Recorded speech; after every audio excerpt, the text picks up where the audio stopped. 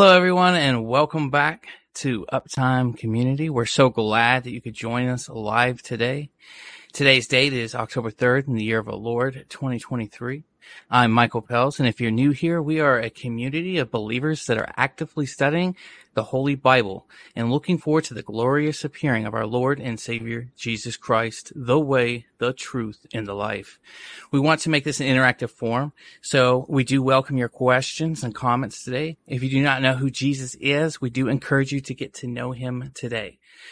And here's the bad news. First of all, we're all sinners, right? We don't deserve Jesus Christ at all. And we have all fallen short of the glory of God. And we deserve eternal separation from God and his blessings. But the good news is Jesus Christ paid the price, right? Leviticus 17:11 foreshadowed and typologied and showed us the picture of the power of the blood atonement that was going to pay for our sin debt. In the gospel of our salvation, 1 Corinthians 15:1-4 shows us that how Christ died, right? And that he was buried and he rose again on the third day. Emphasis on the resurrection, right? Fulfilling and empowering us to be like him. And something so amazing is when you accept him and believe him by grace through faith. It is nothing you can do to earn this. Nothing you can do. You cannot earn a free gift. But when you accept it in faith, believing in his finished work and the blood atonement, it starts a whole new chapter in your walk and relationship with the world, or with the Lord. And it's so amazing because one thing that Paul tells us about the world, and it's something that I think is often overlooked as believers and when we're born again, right? He says in Philippians 3:12-14, not that I have already attained or already am perfect, right? But I follow after, if I might apprehend that which I also am apprehended of in Christ Jesus. Rather, I count myself not to have already apprehended, but this one thing I do, forgetting those things which are behind and reaching forward unto those things which are before, and I press forward toward the mark of the prize, the high calling of God in Christ Jesus, also referred to as the upward call in Christ Jesus, right? So we press forward to the day of the redemption of the purchased possession of our bodies, the pre-tribulation rapture. Hallelujah. It's so exciting to be here. And today we have the verse of the day from BibleGateway.com. It's a really awesome verse. It is 1 Peter 1:3. Blessed be the God and Father of our Lord Jesus Christ, which according to his abundant mercy hath begotten us again unto a lively hope by the resurrection of Jesus Christ from the dead. Guys, it's been a fantastic week. I had an absence last week, but I can tell that there's been so much that's been going on.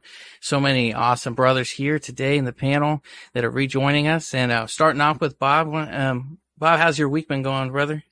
My week has been going fantastic. Okay. Excellent. I think everything's happening just the way it should be right now. Okay. These fall feast days are flying right by. Okay.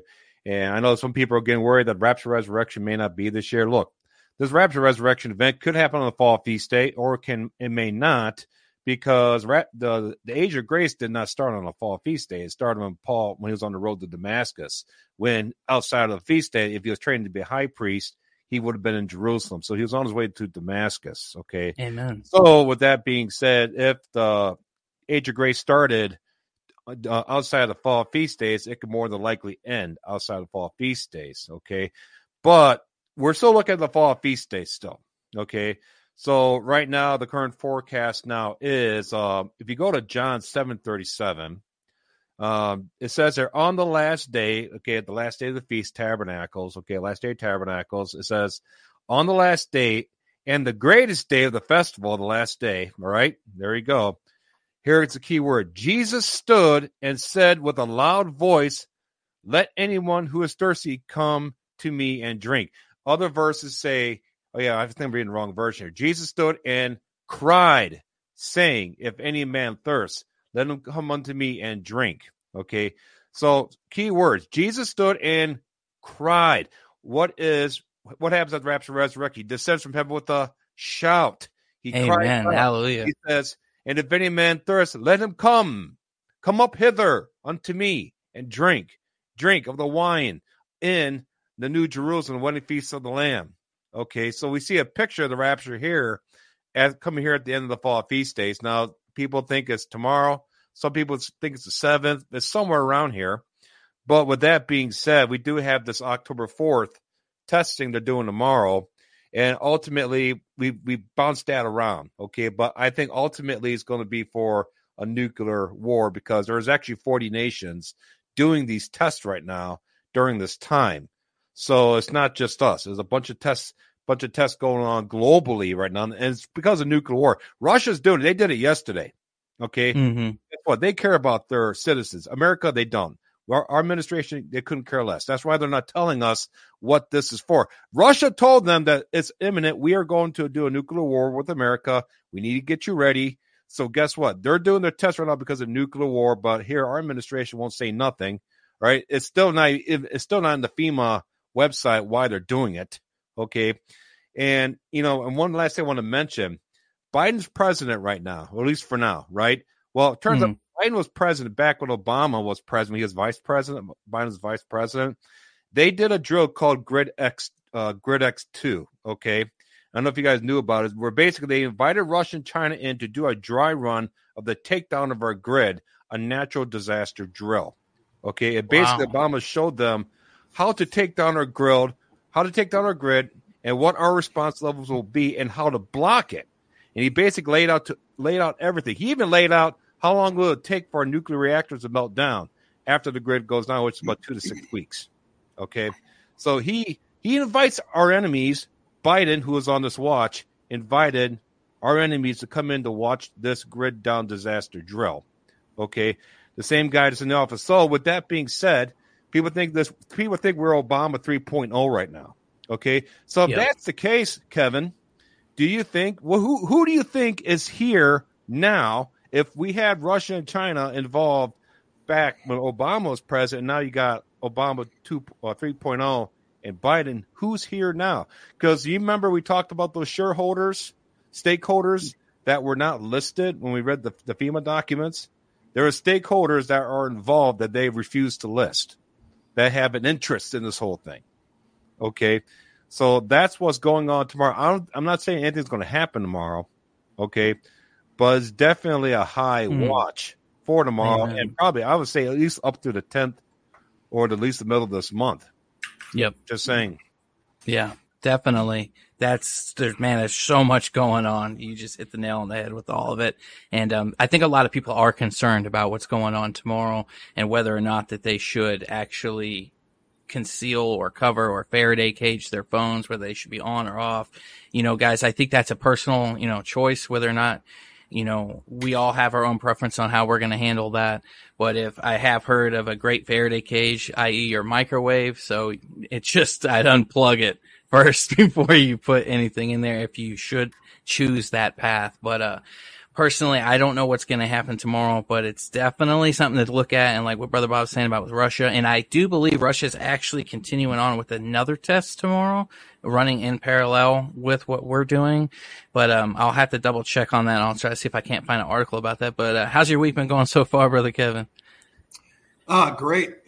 This is a great time of the year. I mean, there are so many people out there just ripe for the truth. They want the truth so bad, and they ask so many questions about things, and it's just great to be able to interface on comments and so forth on YouTube videos and just help people understand. They help me understand. It's a fantastic time because it really raises people's awareness about what's going on. And I mean, you can't buy that. It's like it comes around during the fall feast.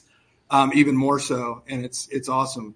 Bob, when you said Biden invited the enemies in to take a look at the grid, it reminded me of the old Israeli king that invited the enemy to come in, and then the enemy came in and just totally ransacked. Later on, I think. Well, who was that? Was that Hezekiah? Bad thing to do. I mean, you don't let your enemies into your temple. That's just not a good spot to be.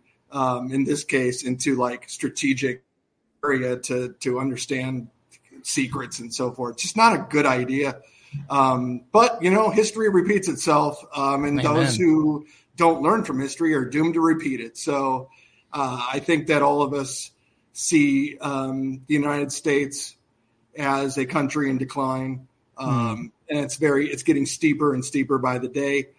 Just today, more chaos and confusion now that we don't have a Speaker of the House. We have a Speaker pro tem, but no longer a Speaker of the House. Yep. So, I mean, this country is in really big disarray right now. And even like people amongst themselves and their own parties are at each other's throats. So it's and let me tell you something, it's not going to get better. There are people out there that post, hey, I've seen videos that say that things are going to turn around and get better. And it's like, yeah, after Jesus returns in the second coming, that's when it gets really good during the millennium. But before that, it's a road downhill. There's nothing in the Bible that says that things get better for the believer or for the world, for that matter. Even those who think that it's getting better for them and who take the mark, they get sores all over their bodies for months. So no, it's not going to get better. It is definitely going to get worse. If anybody says that it's going to get better, I just don't think they realize, where we're at in the Bible right now. I don't think that they understand what the times and the seasons that we're in. Yeah, absolutely. And I absolutely agree with you. Doing a lot of evangelistic outreach that we've been doing daily, man. By the way, if you guys could keep a James, Sherry, and a Cynthia in your prayers, been doing a lot of gospel seed planting and the outreach with Feed My Sheep Today. Keep them in your prayers, guys, please, that God would give the increase. But going back to that, it is very disconnected, the world right now, and a lot of the mental states that we're actually dealing with on a daily basis. And it's hard. How do you find the commonality, the common ground to be able to, tell someone if they really believe, if they're so in that disillusioned state, the God of this world has blinded their eyes to such a degree that they cannot see that it's getting worse. It's almost unbelievable and unfathomable. It's like, wow, how is this possible? How is this actually taking place? And it's actually kind of disheartening, but the only thing the Lord's led me to is just pray for them, right? That veil would be lifted, that the truth would get to them, because at this point it almost makes you feel handicapped, and it's like, what can we do? But brother Watchdog John, how you doing, man? How's your week been? I'm doing great. Thank you very much. Have a good evening, everyone. Well, the week was pretty good. We do have Bible study every day. We're not too many, but that's okay. That's God's will. We're going through the scriptures. This is good. But concerning what's coming up with all those nuclear tests and everything, even though Canada is your neighbor, I wouldn't count too much on what we can do for you guys. We have few slingshots, Yes. and, we got a lot of masks and stuff like this, right? But besides that, there's not much we can do. I mean, and it's terrible what's coming up. And no, I believe, like Kevin said it, no, there is no coming better. It's going to get worse and worse, and multiplied by worse and worse again. That's all until it reach a point of no return. Well, we already reached the point of non-returning, but as for me, the week was great. Been blessed by many things. Like you say, I'm trying to bring the gospel to very hardcore Roman Catholics. So this is not the best. Oh, man, this is stubborn. I think the definition of seared conscience is,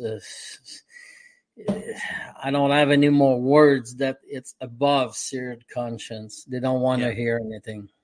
Oh, I totally understand that, Brother John. Yeah. And I've actually been testifying with a woman who's Catholic, and believe it or not, I do believe that God is making some serious ground in this. And I've just been really focusing in the heavy emphasis on the blood atonement and in the book of Hebrews, right? To show her that there is no mediator, that we don't have to go. There's only one high priest, right? So that's been such an eye opener for her. So hopefully maybe if someone else is out there that's going through that, it can be a challenge, because it's such a, what me and brother Kevin were talking about just prior, guys, before you seen it, is when the foundation is wrong, the doctrines that are built upon it are all equally wrong, right? And then the more further from they get from the truth of the foundation, it's exponentially wrong. So it's this teetering tottering of lies and deceptions that has to be dismantled. And you have to have a lot of patience with false converts. It's very difficult. You have to have godlike patience. So you have to approach it through the Spirit, praying fervently for them, that God would give you the grace and the patience and the wisdom to be able to navigate and undo the lies and the myths and the debauchery and perversions that they've been taught in the institutions that they attend. But it can be very precarious. People, when they're confronted with the truth, tend to outburst in violence and anger sometimes. So you have to kind of take that with a grain of salt and just be graceful for them. But yeah, it's a really wild day that we live in, and just to see the things that are happening around the world right now, and especially in the United States, as you mentioned before, the Speaker of the House being removed in such a quick manner. I think they said that this is the fastest we've ever had a House Speaker being removed since 1876. So that's some pretty record-setting stuff going on right now. But what are you guys thinking so far about everything that's going on, as far as the narrative with the phones and the testing that's going on? Well, it's like I said before, it's amazing that the fact that test is tomorrow, and they voted him out as Speaker of the House today. Yeah, so, the Speaker of the House is third in line to be president. So whoever takes that spot, if the president's gone, vice president's gone, guess who the new president of the United States is? I didn't know that. So guess what? I don't think it's by accident. This is totally by design. I think Marjorie Taylor Greene, she put out a video 11 days ago that they had like 11 or 12 different bills they had to push through, and out of the 12, they only did one, so they had 11 left, and they sent them home for the fall break for the whole month of September. So they had 11 left, so 11, there it is again. And actually, I'm looking up here, 111, almost 111, as soon as I said that right here on the count of the people watching as soon as I said that. So 11-11. So I don't, the Philip Barnett and his vision, there it is, 111, there it is. So Philip Barnett and his visions, in his dream, the Lord showed him that first of all, we're gone. The pre-tribulation rapture happens, and then the nuclear war comes, which is, of course, the Red Horse Rider.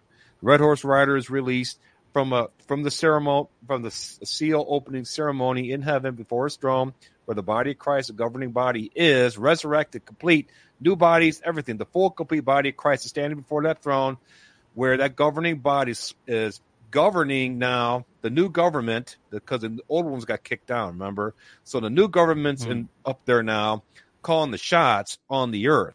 And Jesus is opening those seals with his body, his governing body, and we're giving him praise and stuff like that. But be it as it may, though, the second seal is open, the red horse is released. And that is, of course, nuclear war. You're not going to have a nuclear war globally killing that many people during the age of grace. Okay, that is the red horse of war. It takes peace from the earth. As soon as you launch one nuke, I don't care if it's a tactical nuke, John. I don't care. If it's a tactical nuke, doesn't matter. You broke the seal. Everybody start using nukes. And the fact that right now we have globally, we're seeing this drill. People are preparing for nuclear war, and we just got rid of our Speaker of the House. So there's somebody coming in now to be third in line for the presidency. Yeah. And nobody likes Biden. Nobody likes cackling Kamala Harris. Okay. So whoever you put in that position can be, I don't know who they could stick in there. How long it takes to get someone new there? Huh? How long it takes to get someone new there? They could do it in one day. They could vote in one day. They can get it. They get right in there. So something's about to happen. Okay. I'm not saying the rapture resurrection is going to happen. I hope it does. Yes. Okay. But before they release those nukes, according to Dreams and Visions, we leave. I mean, we literally leave right when those nukes come. It's not called harpazo for nothing. You are removed out of the way forcefully because the danger that's about to hit you is so great. Okay. So that would make sense to me. But will that happen tomorrow? I'm not going to say it's going to happen tomorrow. But according to Philip Barnett, it was November 11th, which would be 11/11 next month. Okay. So basically that's about 37 days, 36 days away. Something like that. 38 days, 30, something like that. So I think we got some time still.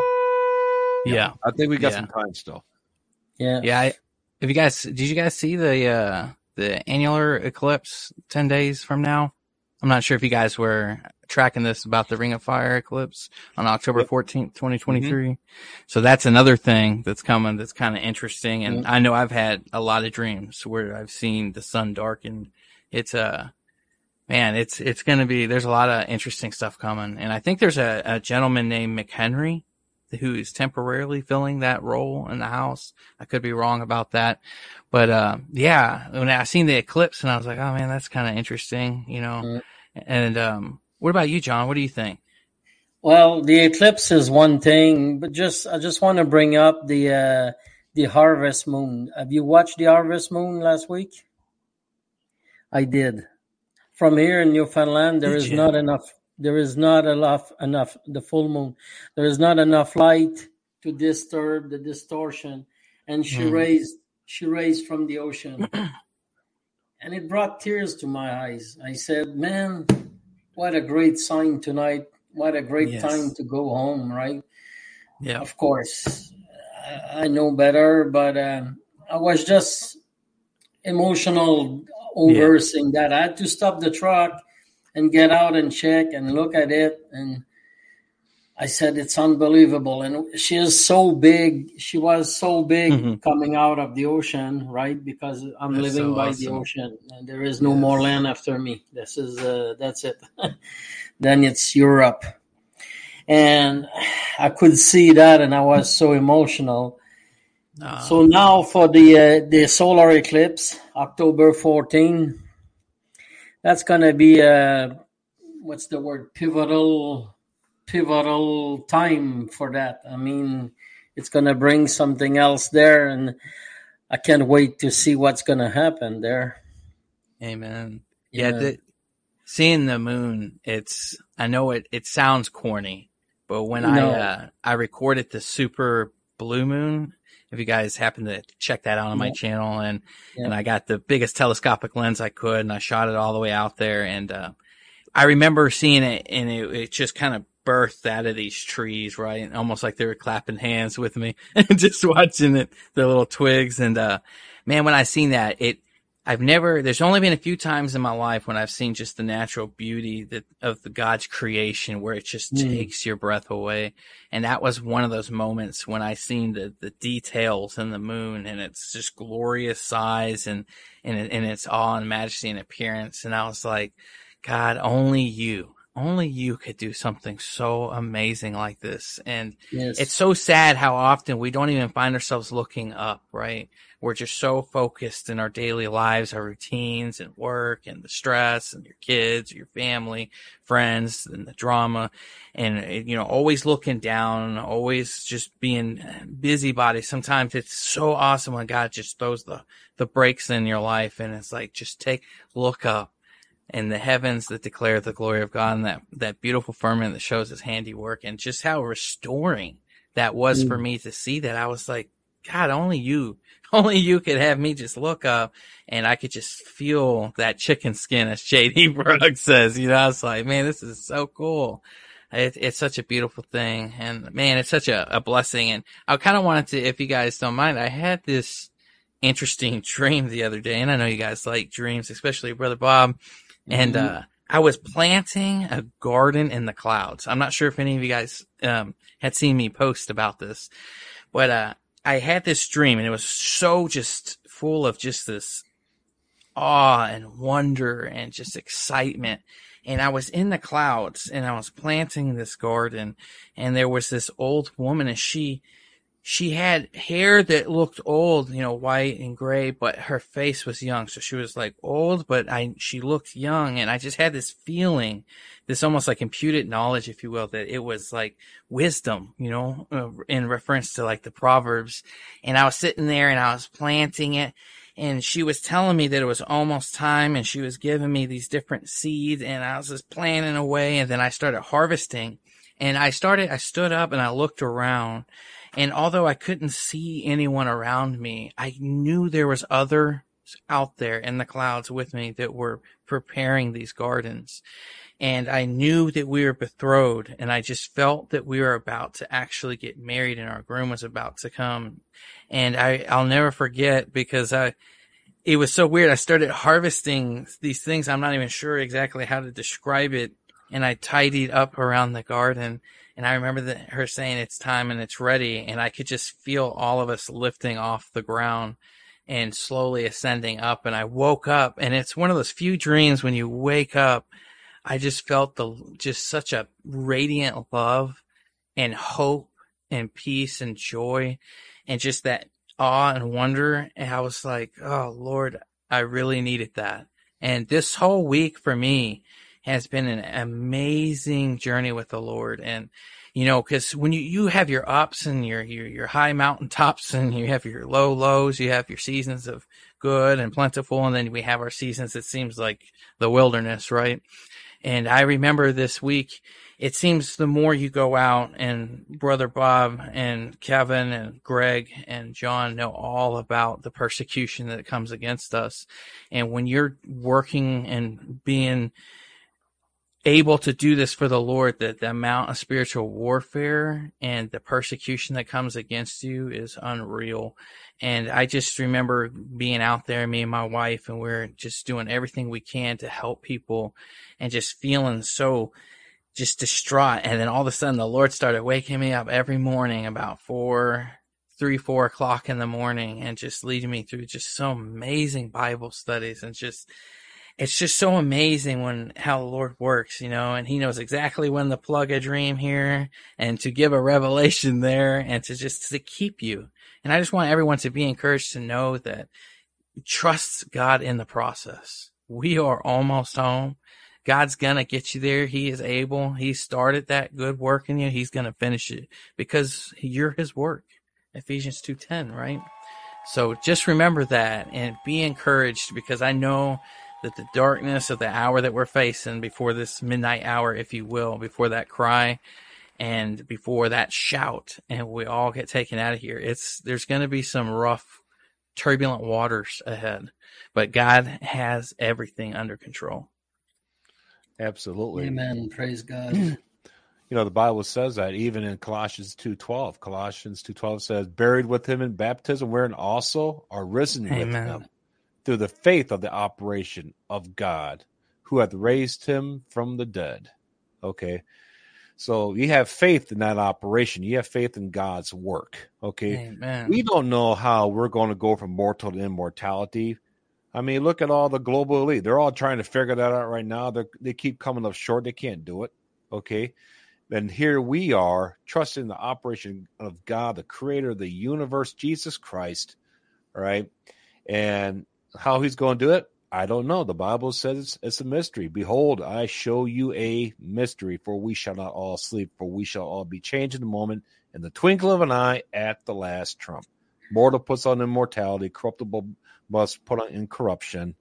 That just goes to show you that our bodies are not throwaway. The mortal has to put on immortality. So what's mortal? This right here.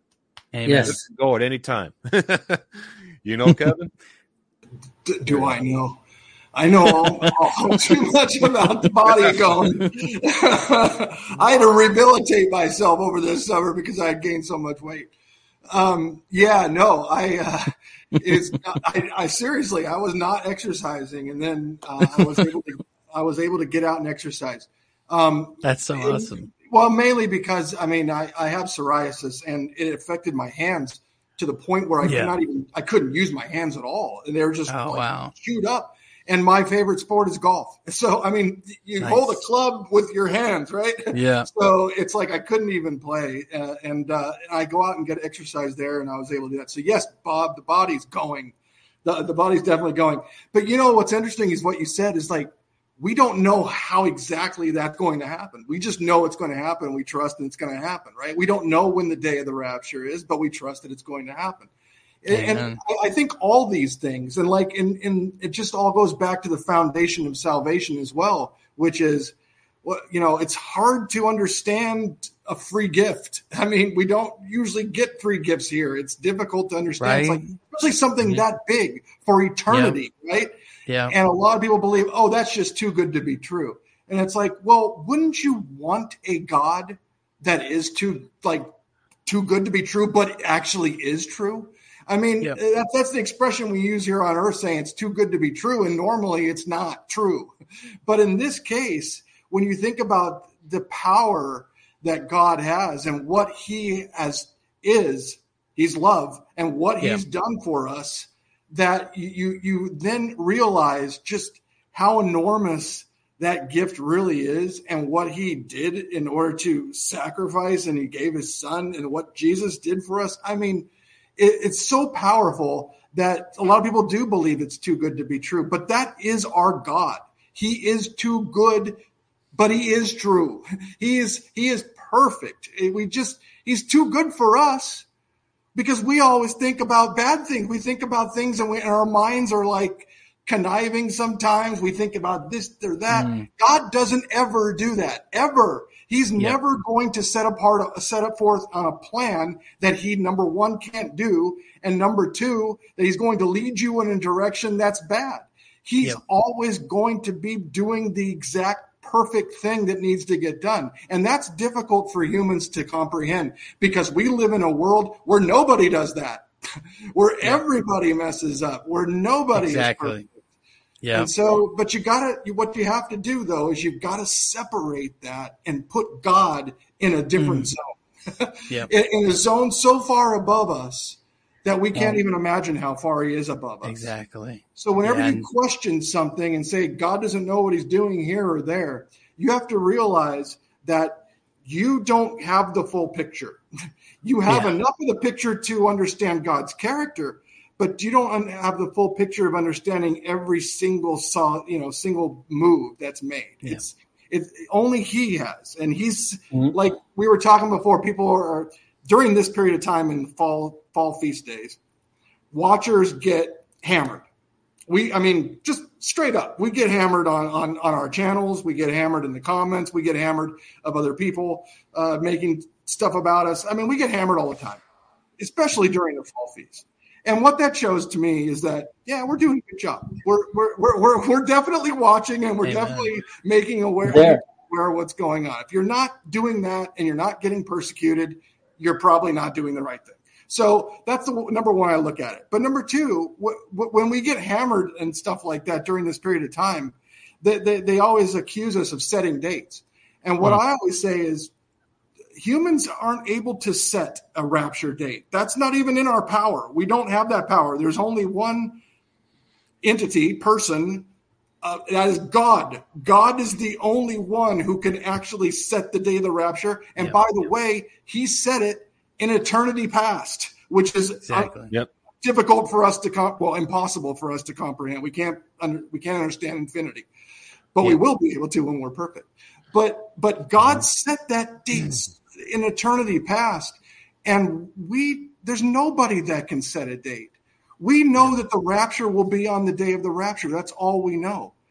We cannot set the date of the rapture and then change and set another date. No, we are guessing at these dates just like everybody else. So when people say, hey, you're setting a date, what they've done is they've given us the same power as God. They've misplaced their faith in us and saying that even the ones who mock us are still saying that we're setting a date. We don't have that power, people. We just don't. And we don't want it. And we don't have it. I was going to say that too. To put our faith and trust in God, who has set the perfect date. That's what we know. If you go to, in the Bible, when Jesus talks about Matthew 24, 47 through 51. Greg, if you could bring that up. This is where Jesus talks about those who are watching. Watchmen, okay, this applies to us today. The watchmen who are watchers watching on us, and all the people say, you're setting days, you're trying to watch for the Lord, you're watching for this day, you're watching for this hour. Shame on you. You're bad. You're going to hurt the body of Christ. Well, this is what's going to happen to us. This is what's going to happen to those people right here. And it's laid out in Matthew 24, 47 to 51. It's if you want to pull it up there, I'll read it from you. I got it listed down here. So 47. Verily I say unto you that he shall make him ruler over all his goods. And if that servant, that evil servant, shall say in his heart, my Lord delayeth his coming. These are people saying he's not coming right now. Stop looking for his face. And shall begin to smite their fellow servants. Kevin, you talked about that. Word servants, fellows, members of the body of Christ, they're smiting us now. And to drink with the drunken. The Lord of that servant shall come in that day when he looketh not for him, because they're not looking for a day or an hour. They're just, he's coming anytime, so I'm not looking. That looketh not for him, and in the hour that he is not aware of. Okay, I'm aware of hours and I'm aware of days. Okay, I'm aware of the times. These people are not, because they're coming down on us for trying to look at high watch times. They're not looking for an hour or a day. So what does it say here? The very next verse. What happens to these people? This will happen at the judgment seat of Christ. And shall cut him asunder and appoint him his portion with the hypocrites. There shall be weeping and gnashing of teeth. Now, right here, what's going to happen is, and if you go to Matthew 25 through 30, it talks about the servants. Okay.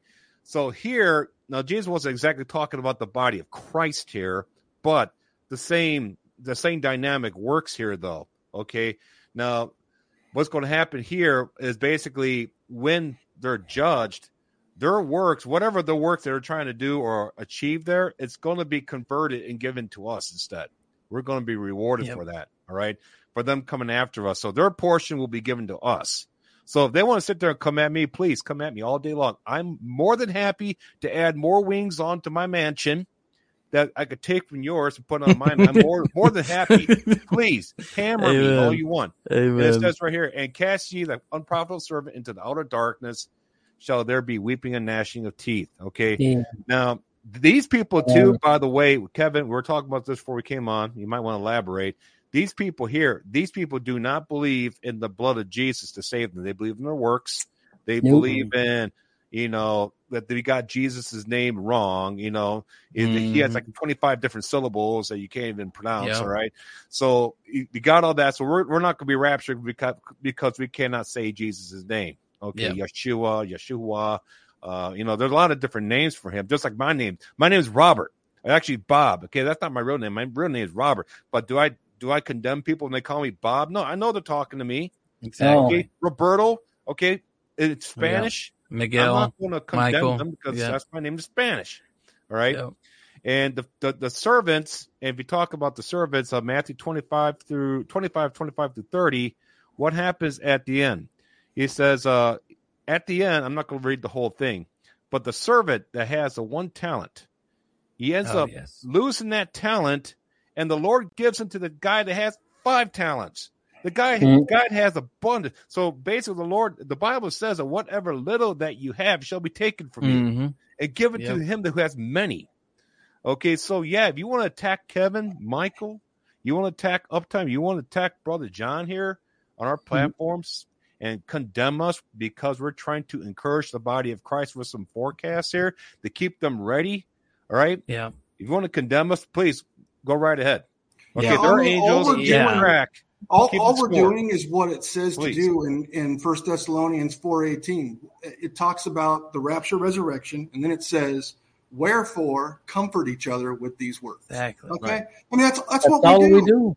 That's what we're doing. So when someone comes in there and says, "There's no rapture, you guys are going to be killed," and this and that, it's like, whoa, when you talk about the rapture, comfort each other with these words. Are your words comforting? No, they're not really comforting me. No. But but that's what we provide. We provide that sound doctrine and we try to we all try to do what the Bible tells us to do. And there's just a lot of people out there that do not. And yet that you can tell, like the ones who are just simply not obeying anything of the Bible whatsoever. They don't believe in Christ. They don't even believe that he existed or whatever. They don't even believe in God. And those people are easy to spot. Those people are easy to understand. They're just lawless, wicked, and you're just like unholy, and they're going to do what they do. But the ones that pretend to be your brother, right? The ones that creep in unaware, those are the ones that you really got to watch out for, right? Yep. The ones that have a form of godliness but deny the power. Yeah. Amen. That man, so true, Kevin. And that's the tragedy right there, because we can all say, those who are outside the body, we know that they're being driven by the flesh, right? That's what they live in because they're not born of the Spirit. But when you have brothers and sisters, that's the tragedy, because it can hurt, and we just have to have grace for those who cause these offenses, and just pray for them, because it's like, man, you're my brother and I trust it, and then, it's just such a, you see that happen all the time in the natural with, family dynamics and, the whole, blood is thicker than water. But that really is a shame. And when, Brother Bob was talking about the talents, I think about that, guys, and, it's kind of a story real fast, a fast story about talents. And, why did he bury it? Because he said he was afraid, right? So there's a faith problem to begin with. And I remember when I started the ministry, Centurions of Faith, I didn't want to start it. I remember the Lord put it on my heart to do it, and I was like, no, Lord, I'm sorry. That's too much responsibility for me. I was like, what if I were to say something, that would hurt my brother or sister or lead them astray? And the Lord he's right there with conviction. He's like, then you're not trusting me enough that I'm going to order your steps, that you're going to do what I say. And I was like, oh, Lord, you're right. It's a faith problem. And I was like, you know what? I'm all in. All in, Lord. Yep. I know you're going to order my steps. I trust you. And those who say from their heart, from the previous verse in Matthew 25:47 that Brother Bob brought up, that is so true. You don't have to say things necessarily too, like when those who come against you with offenses or judgments, it's the actions, right? Out of abundance of the heart, the mouth speaks. And when I seen that in the scripture, I was like, man, it's such a tragedy, but it makes it manifest of what's actually going on the inside. But we definitely have to keep our enemies, our brothers and sisters who we may not see eye to eye on, in prayer always, because they are lost and they need Jesus. They need him to guide them out of that dark abyss that they have walked into, because usually, as you see, the common denominator with most of them, it's the pride, right? It's always the pride that blinds them, and then it leads them to the works, and that this is what I'm doing. I'm saving myself. I'm getting raptured out of here because, I led 500 people to Christ last week, so that therefore qualifies me to make it in the rapture. And that's the kind of mentality that we deal with. And then especially, as Brother Kevin and Bob are saying, during the high watch times, it's off the charts crazy. So definitely keep everyone in your prayers, especially us, but also our enemies. Yeah, pray for enemy. I pray for all of them, and I actually prayed for them today, because now they're really coming out of the woodworks. And I know from what I've seen of them, none of them really have that 100% faith in Jesus' blood to save them. Okay, they have to get 1% of their works, or 10%, or 30%, or even 50%. Okay, look, if it's not 100%, you're not saved. I totally believe that.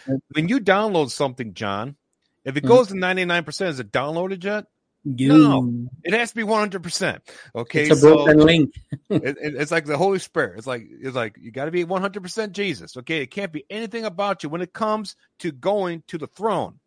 Amen. When it comes to regenerating your body, being resurrected, and being a being that is righteous to stand before God.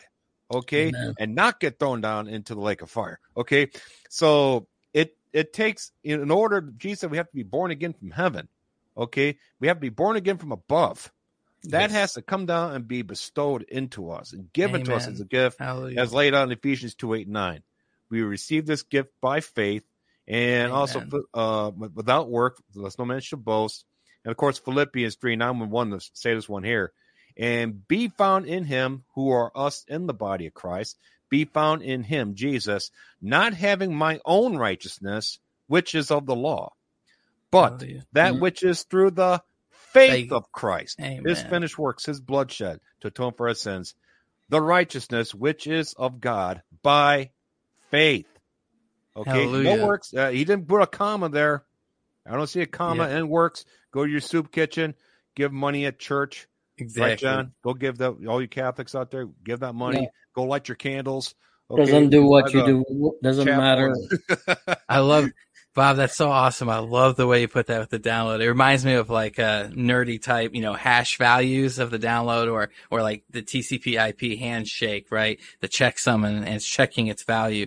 And, you can actually see pictures of this, guys, in the Old Testament when it comes to like the feast days, when they're operating according to God's plan. He's like, they're my feast days. And then when they corrupted it, he's like, those are your feast days. Get those things out of here. What is this garbage, And then also, with Moses, they're my people, and then as soon as they go, Moses, they gone and corrupted themselves. It's an incomplete download here. They are taking it. They didn't finish it and it's all crazy now. So it's no longer in the image that I had created it to be in. And so the way you said there, Bob, was awesome. I was like, man, that's such a perfect way to explain that. Yeah, only people during our time can understand that. You try saying that like 50 years ago. I don't follow. You know what though encourages me is before we came on, we were on for like at least 10 minutes beforehand, and that's not very common. Like at least a couple people come in. Usually it's me. Come in like a few minutes beforehand, just try to get things. But everyone was here, and I think that we had the most fun chatting before this broadcast than we had for I don't know. I don't remember a time we were laughing, having a good time. That really encourages me that during this time of just huge persecution on us, that we all are still upbeat, encouraging others, encouraging each other. I mean, you brothers are amazing. You brothers are amazing. That's all there's to it. You guys are getting hammered more than I am, and you guys are happier than I am. I just love it. Bob's like, bring it on, more rewards. Amen. Definitely, all the glory be to God. Because, like I was saying earlier, man, I got pretty beat up, and God, He came scooping down for the win again, proving to me time and time again, it's not by my strength nor by my might, but it's by His strength, His might, His Spirit. And because, we kind of get discouraged sometimes, and then God's just like, hey, man, there's no reason for that. Turn that frown upside down. God's encouragement, exhortations, or beyond words. And you will affectionately know it as the peace that surpasses all understanding. Yes. And I just absolutely love that. Paul was hit every day, physically and spiritually, and he was keeping such a good mood in a way. That's why 2 Corinthians 12, when he has the thorn, he says, I rejoice in my infirmities. I rejoice in all this because, it's for the Lord. And that's what we're doing. We're taking care of the earth right now. I mean, with people trying to bring the gospel while it's not there. Well, it's there, but I mean, physically when it comes for the rapture. And that's what Bob brought up there with the servant, right? We're just watching. But if we stop watching, it's going to come on a day that we don't watch, and we're going to be in serious trouble. Like the judgment seat of Christ, it's going to be just a big pile of smoke if we don't watch. That's why I'm always watching. I'm always thinking. Somebody told me today, how many you think will be raptured? I said, I don't know. It's hard to say. He said 10%, 10% of the world. I said, why? He said there was in the parable of the 10 that were sick, there was a leopard. He saved the 10 of them and only one came back to say thank you. So I said, it's a good reference. But still, 10% of the world right now, it would be not a big number, if I may say. But Yep. Yeah, I think we're probably looking at around 100 million, 200 million. Yeah. I mean, the majority of those are going to be raptured are children. Okay, yes. but as far as a percentage of full-grown adults, maybe 200-300 million. I'm thinking. I mean, I don't know, but the way it seems to me, if you look at the numbers, majority of 1.3 million, supposed believers on the earth. That's what we're looking at right now. Majority of those are Catholic, and of course, those are doctrines of devils. All right, so that they don't know about the blood. Okay, at least most of them don't. All right. So if you just do that 10% number you're talking about right there, John, of 1.3 million, we're looking at about 130 million people, okay, that truly have the indwelling Holy Spirit, okay? And I think that's fair because, here we are on a global platform, and I'm looking at look at Robert Breaker's channel, okay? Perfect example. 650,000 subscribers there or something like that, okay? Yeah. You would figure we would have at least 1 million. He would have at least 1 million because he's that good, okay? And since we have 1.3 or 4 billion believers, right? You should at least be over 1 million, right? But that's not the case. So basically, I think you're right. Maybe about 110% might be looking, maybe 7%. Okay. And of course, I've seen all the people here making comments about the phone. That's a big day tomorrow, guys. I don't know what's going to happen. No, but a lot of people, I see it here in the chat a lot. Everybody's worried about this whole phone thing. You shouldn't be worried about the phone thing because we're covered in the blood of Christ. Amen. Okay. Could that sound be the last trump? Yeah. We have a promise in us called the Holy Spirit, the earnest of our salvation, laid out in Ephesians 1:13-14, is the earnest of promise of future performance. God said, I'm going to resurrect you, John, but what I'm going to do for now is I'm going to rebirth your spirit, the first part of you, all right, in case you die before the resurrection, okay? And then what's going to happen, everybody that dies before the resurrection, I'm going to bring them back and resurrect them on the day of the resurrection. And those who are still alive with the same gift that you have right now, I'm just going to tie up the loose ends and rapture all of them right there. Sound good?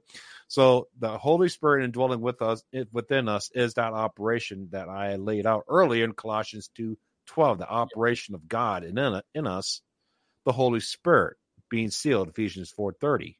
Okay? It's his work. Yeah, Amen. Our flesh stinks. Our flesh sins. Our flesh is not perfect. We do almost everything wrong. Okay.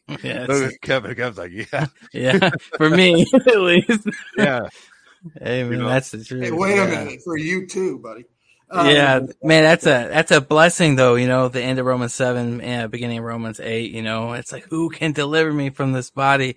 And I know we've all have been there and gone through that. And I remember so many times going back there and reading that and being in tears and be like, God, I can't wait till this body is finally subdued, because I know you are able to subdue all things unto yourself. And that moment when that flesh is destroyed and changed over to the that immortal body, right?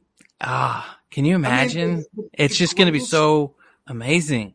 The greatest apostle to the Gentiles was there just in anguish going, I'm just so wretched, I mean, He's agonizing over it. And we do it too. We're there. We understand.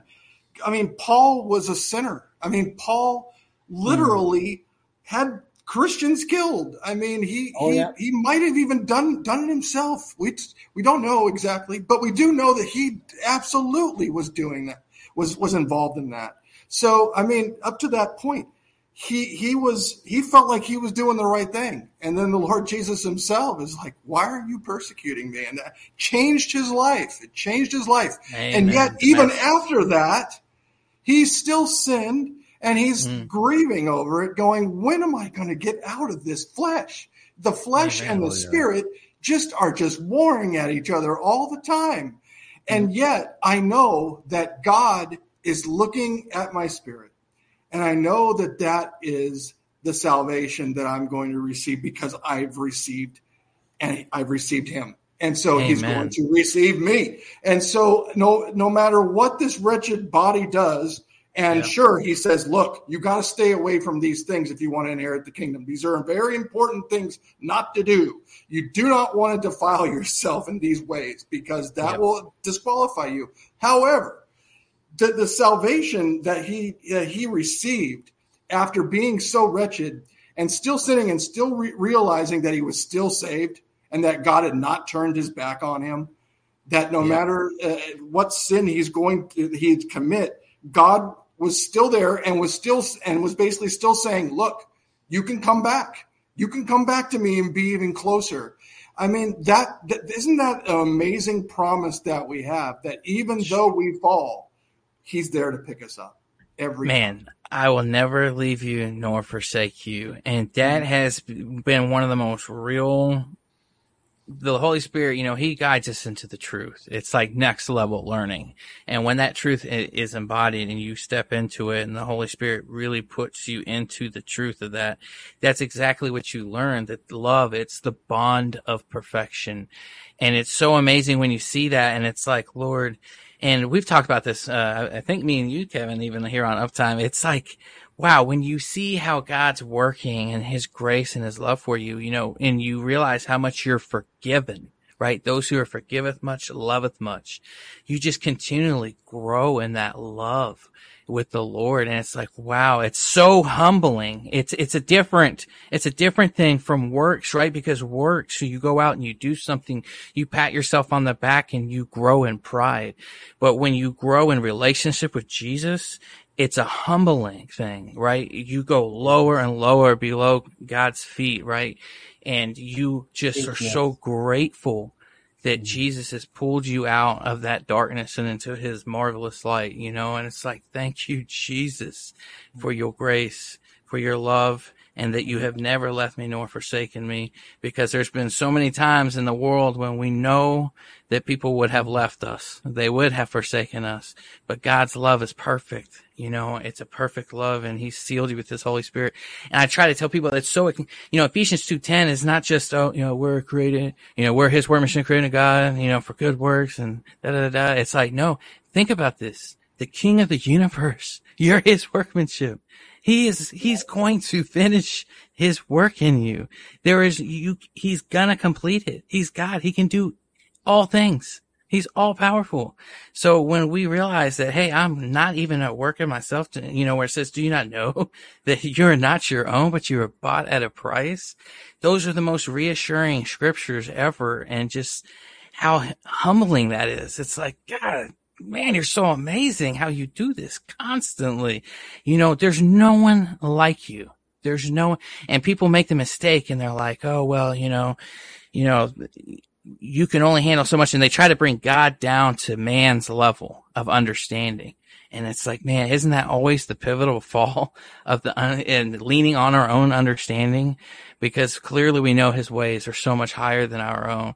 And I am grateful for that, because I'm like, thank you, Jesus. Every day is a blessing. We can't go, maybe you're more righteous, but how do you go through a day without, having a thought or like getting slightly upset when you shouldn't have? And obviously we know sanctification over time, you do less of that. But I mean, it's like, wow, God, if it was up to us, we'd all be lost causes. Every single one of us. Amen. I had saw this one here watching the chat right now. I said, guys, a jab is not the mark. You won't be able to take it accidentally. You know that you are giving your life to Satan. Trust me, when you will know when you take the mark of the beast, because the Bible says that there will be an angel that will warn you before you take it. The angel of the Lord, whether it's going to be Gabriel or whoever's going to be flying about the mist of heaven or angels, that angel, the Bible says, God's going to warn you. He's like, this is your last chance. I don't want you to go to the lake of fire. This is where all shall be saved. All shall come to repentance, eternal life. Okay, that's his will. So you will be warned by an angel face to face. And if you go right past that angel, hit his shoulder and go get your mark, you deserve to go to the lake of fire. In your own language as well. I mean, like worldwide, that's going to happen. I mean, it's do you know of anybody who took the jab for spiritual reasons? who said that they took it because they wanted to worship somebody or something. I haven't heard of it. One person or anybody in the media or anything like that saying that it was a spiritual decision to take it. I mean, I've heard about people saying and getting religious exemptions not to, but to take it. I did not hear of anything spiritual whatsoever of a reason why somebody took it. But the mark is all about that. It is all about spiritual. It is all about accepting the Antichrist as your savior. It is all about putting all your faith and trust in him. That's what it's all about. Some people think, oh, it's just about eating and this and that. No. It is the people who take the mark have rejected Jesus Christ as their savior and accepted the Antichrist as their savior.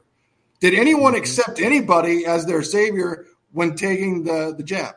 I did not hear of anybody on the news or anybody personally or anybody like that. No, the people who say that it is just they really have a poor understanding of end times and what the Antichrist is all about, what God is all about, what his mercy is. They think Paul's a liar when he says that nothing's going to separate us from God. They think Jesus is a liar when he said that it's not what goes into the body that defiles a man, it's what comes out of the body. So they've made everybody up. Every single person in the Bible is a liar, and they know better than everybody else. And they're going to condemn you to hell immediately. Mm-hmm. I mean, again, if they believe and they're doing those things and they believe in Christ, there were any rewards that they may have gotten. I mean, the Bible says that it's going to be taken away from them. I mean, Bob, you mentioned it earlier. It's just not the way to go. People, let's can we reason here? I mean, let's try to build each other. Let's try to build each other up and edify each other. I mean, let's not tear each other down, especially in these times. A house divided cannot stand. Mm-hmm. Yeah, absolutely. That's what we see. Exactly. That's what we just saw today. Yep. In real life, we saw a house divided that cannot stand. Amen. That's what I was thinking too. Yeah. Very good, Kevin. Thank you. We have the same thing here in Canada too. Now it's going to fall, and the fact is, right before this whole thing tomorrow. Interesting. Yeah. Interesting, Bob. Yeah. That's some interesting stuff. Be over Canada too? You remember that movie? What Babylon Has Fallen? Right? It was about the United States just getting crushed. Wasn't it Babylon Has Fallen? Yeah. I think that's what it was called. I think that's an old. It sounds movie. familiar. Yeah, it's an older movie. Yeah. But I mean, are we seeing that happen like right before our eyes? I mean, if it's not, what are we seeing? I mean, we're seeing America just crushed under the weight under its own poor decisions and mismanagement. I mean, you created the crisis. That's what Gates was saying today. He's like, you know what? We're $33 trillion in debt. We haven't passed a normal budget in 2 decades. I mean, what is going on in this country? It is just falling to pieces, and we're witnessing it right before our very eyes. And it's not like it's a slow burn anymore. It is. This thing is a raging fire. Well, the dumpster fire. Look at those things. It's a fire. It's slow burning. Yeah. The WEF, they're getting bold. Klaus Schwab's getting really bold now. Okay. And thanks to Biden's illegal agreement with Klaus Schwab at WEF, they're basically they're claiming that now that disinformation may destabilize national government. Okay, this is what WEF is saying. So they need to come in here and regulate us now. Okay, and like I said, their claim is disinformation will destabilize national government, and you'll be prosecuted for it. Okay, and right now, you're banned, okay? You're 86th, okay? You are canceled, all right? But the day is coming where you'll be banned for it, okay? For bad speech like that. It's like all the stuff we're doing right now, eventually it'll be bad speech. And, I mean, we won't be able to do this stuff down the road, okay? So the stuff we're doing right now, we will actually be banned for it, okay? And here's the thing, too. According to the WEF, and this is actually in print, okay, when they come here, and not just here, to any nation that they have authority over, it says enforcement may not, and I'm quoting it here, that the enforcement may not be aligned with existing national laws.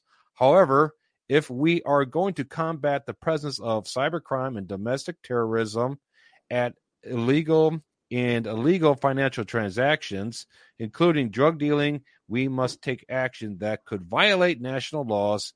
In other words, they could do whatever they want. So here, though, look at this. It says cybercrime.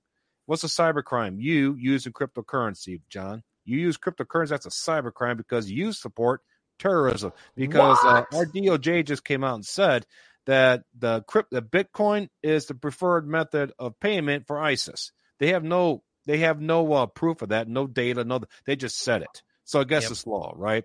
So, and it says that, and it says, and domestic terrorism, and basically what they're trying to do right now is label us all terrorists. If you use crypto, if you do a transaction that's private, Michael, you will be considered a terrorist. Now, why would they care if we do private transactions? Because the mark of the beast is a global government knows what you're doing type transactions.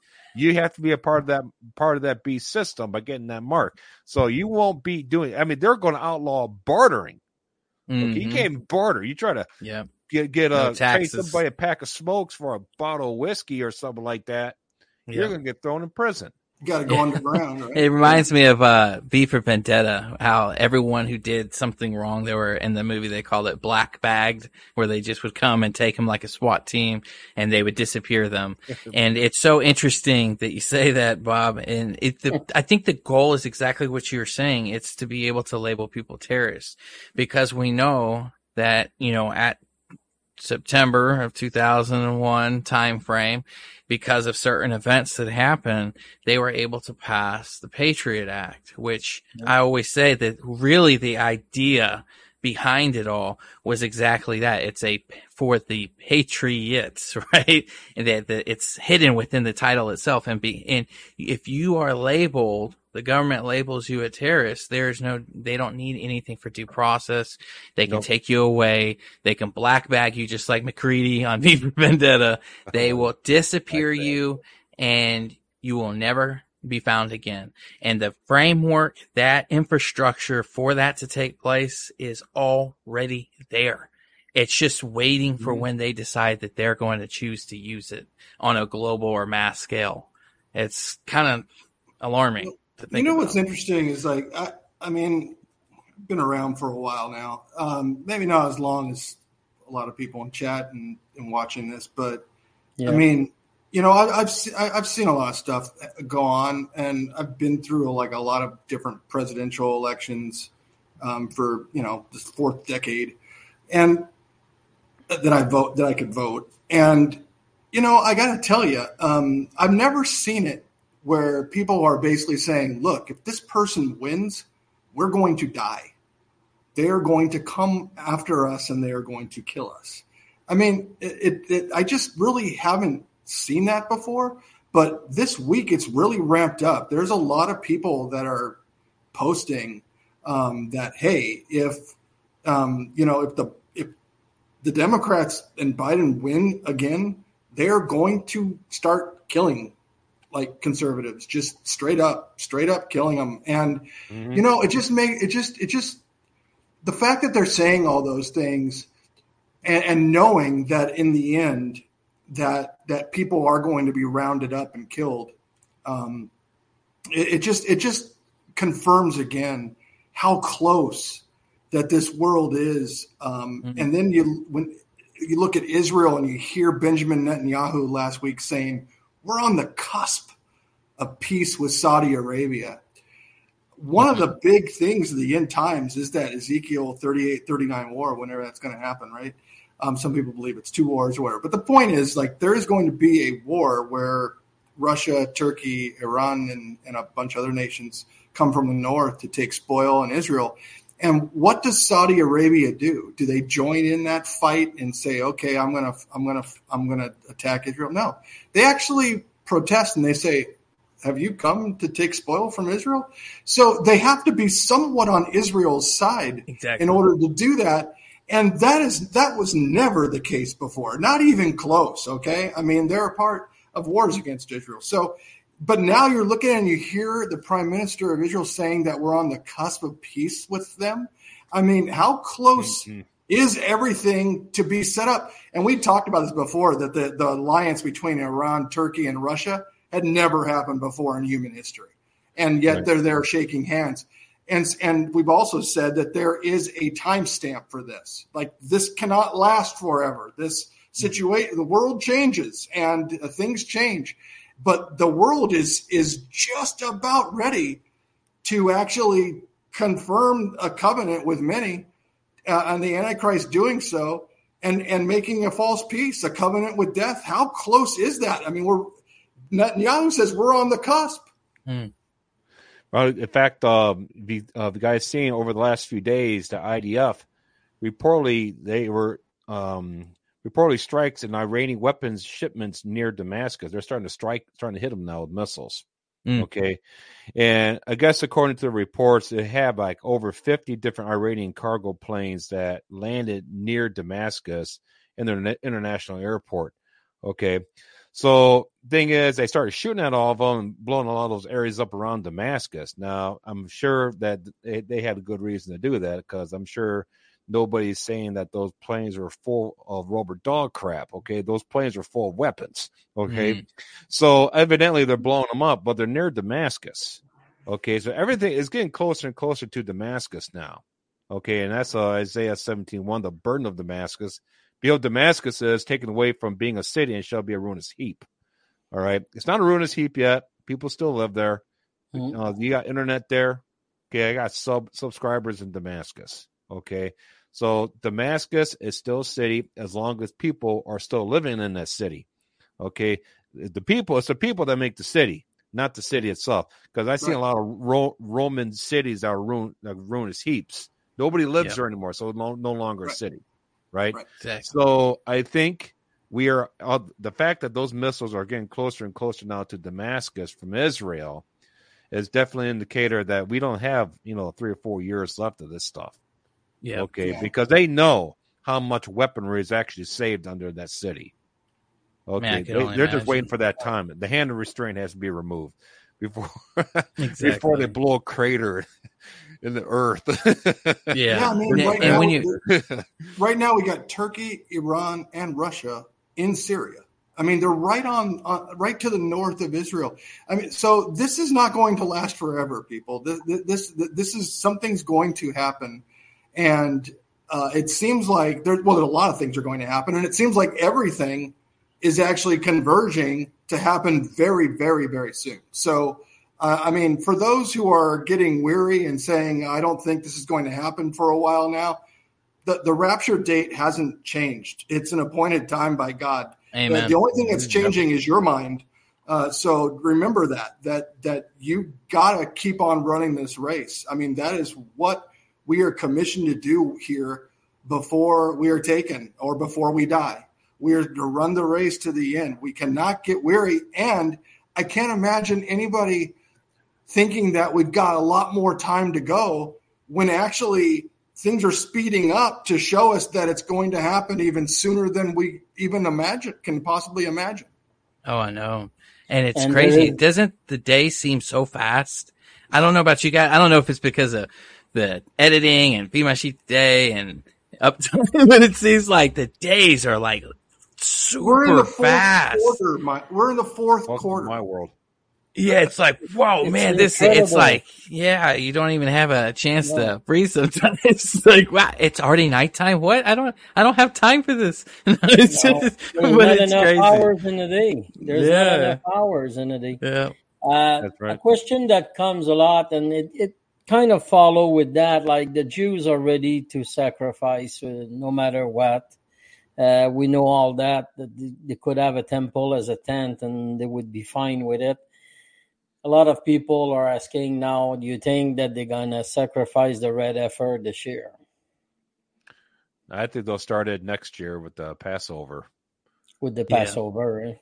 Yeah, I think they'll do that next year. Yeah, I don't know why they would sacrifice one this year.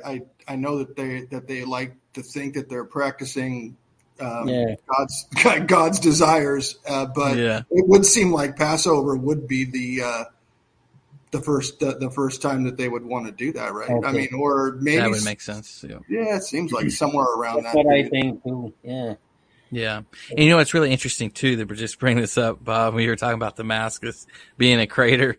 And I was thinking about it and I was like, man, this is really interesting because going back to what you were stating at near the very beginning of this, broadcast about, Paul, I think it was you, right? Talking about Paul on the way to Damascus and how he's kicking up against the goads, and it's like, wow, how interesting that age, right, could potentially be tied in like the end from the beginning, and how Damascus has been central around those two times. And it's something I've always kind of considered, and nothing that you really could go beyond just speculation, but I definitely found that to be interesting. Mm-hmm. But Damascus is not safe to live in right now. I wouldn't want to live in Damascus. I would think that that's probably knowing the prophecy of Isaiah 17:1, knowing that prophecy, I think that would be the city you probably want to stay away from the most.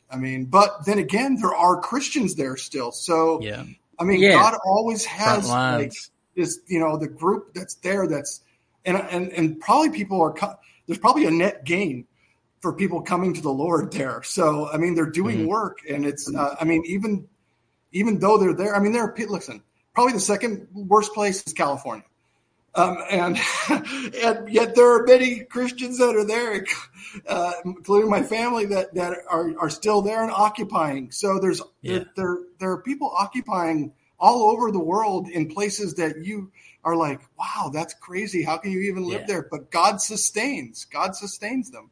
Amen. It's such a unique dynamic though, right? Because you go to third world countries, you go to the Philippines, you go to different like Thailand, and you see everyone like 50 people jammed into a dirt floor hut, and they are just smiling ear to ear, happy.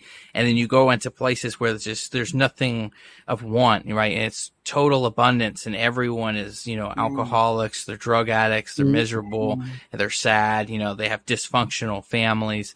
And it's really interesting because, you go to these places that are really hard, like just in every aspect of life, and including persecution. And God's always moving and it's thriving, and people are put into I think it's the humble, right? They're in a place where they know that they need help, but when you're in abundance, you don't know that you need help. You're like, I can do whatever I want. I can afford to do all these things. And I always thought that was I guess that's why I said it's easier for a camel to go through an eye of a needle than a rich man to enter into paradise. But if it ended there, that'd be depressing, because he said, but with God, all things are possible. So thank you, Jesus, for that. Yeah. Okay, this country ain't going to become much better. Okay, we are on a slippery slope, really bad slippery slope. This country right now, a lot of people don't think about it. United States of America, all right, freest, greatest country still on the planet. The globalists cannot have this whole thing going on when they have a global dictatorship, especially during the tribulation. So they have to quickly take this nation down, and that's why they put Biden in, to deliberately do that. Okay, but did you know that there are over 400 million handguns, weapons that are distributed to Americans throughout this country? We have over 100 million heavily armed Americans, and growing, okay, in this country. Do you know, according to world statistics, that makes us collectively the second largest army in the world, only second to China, numbers-wise? We are the second largest army in the world of armed people. And this is why they don't want us to all come together, because if we did, So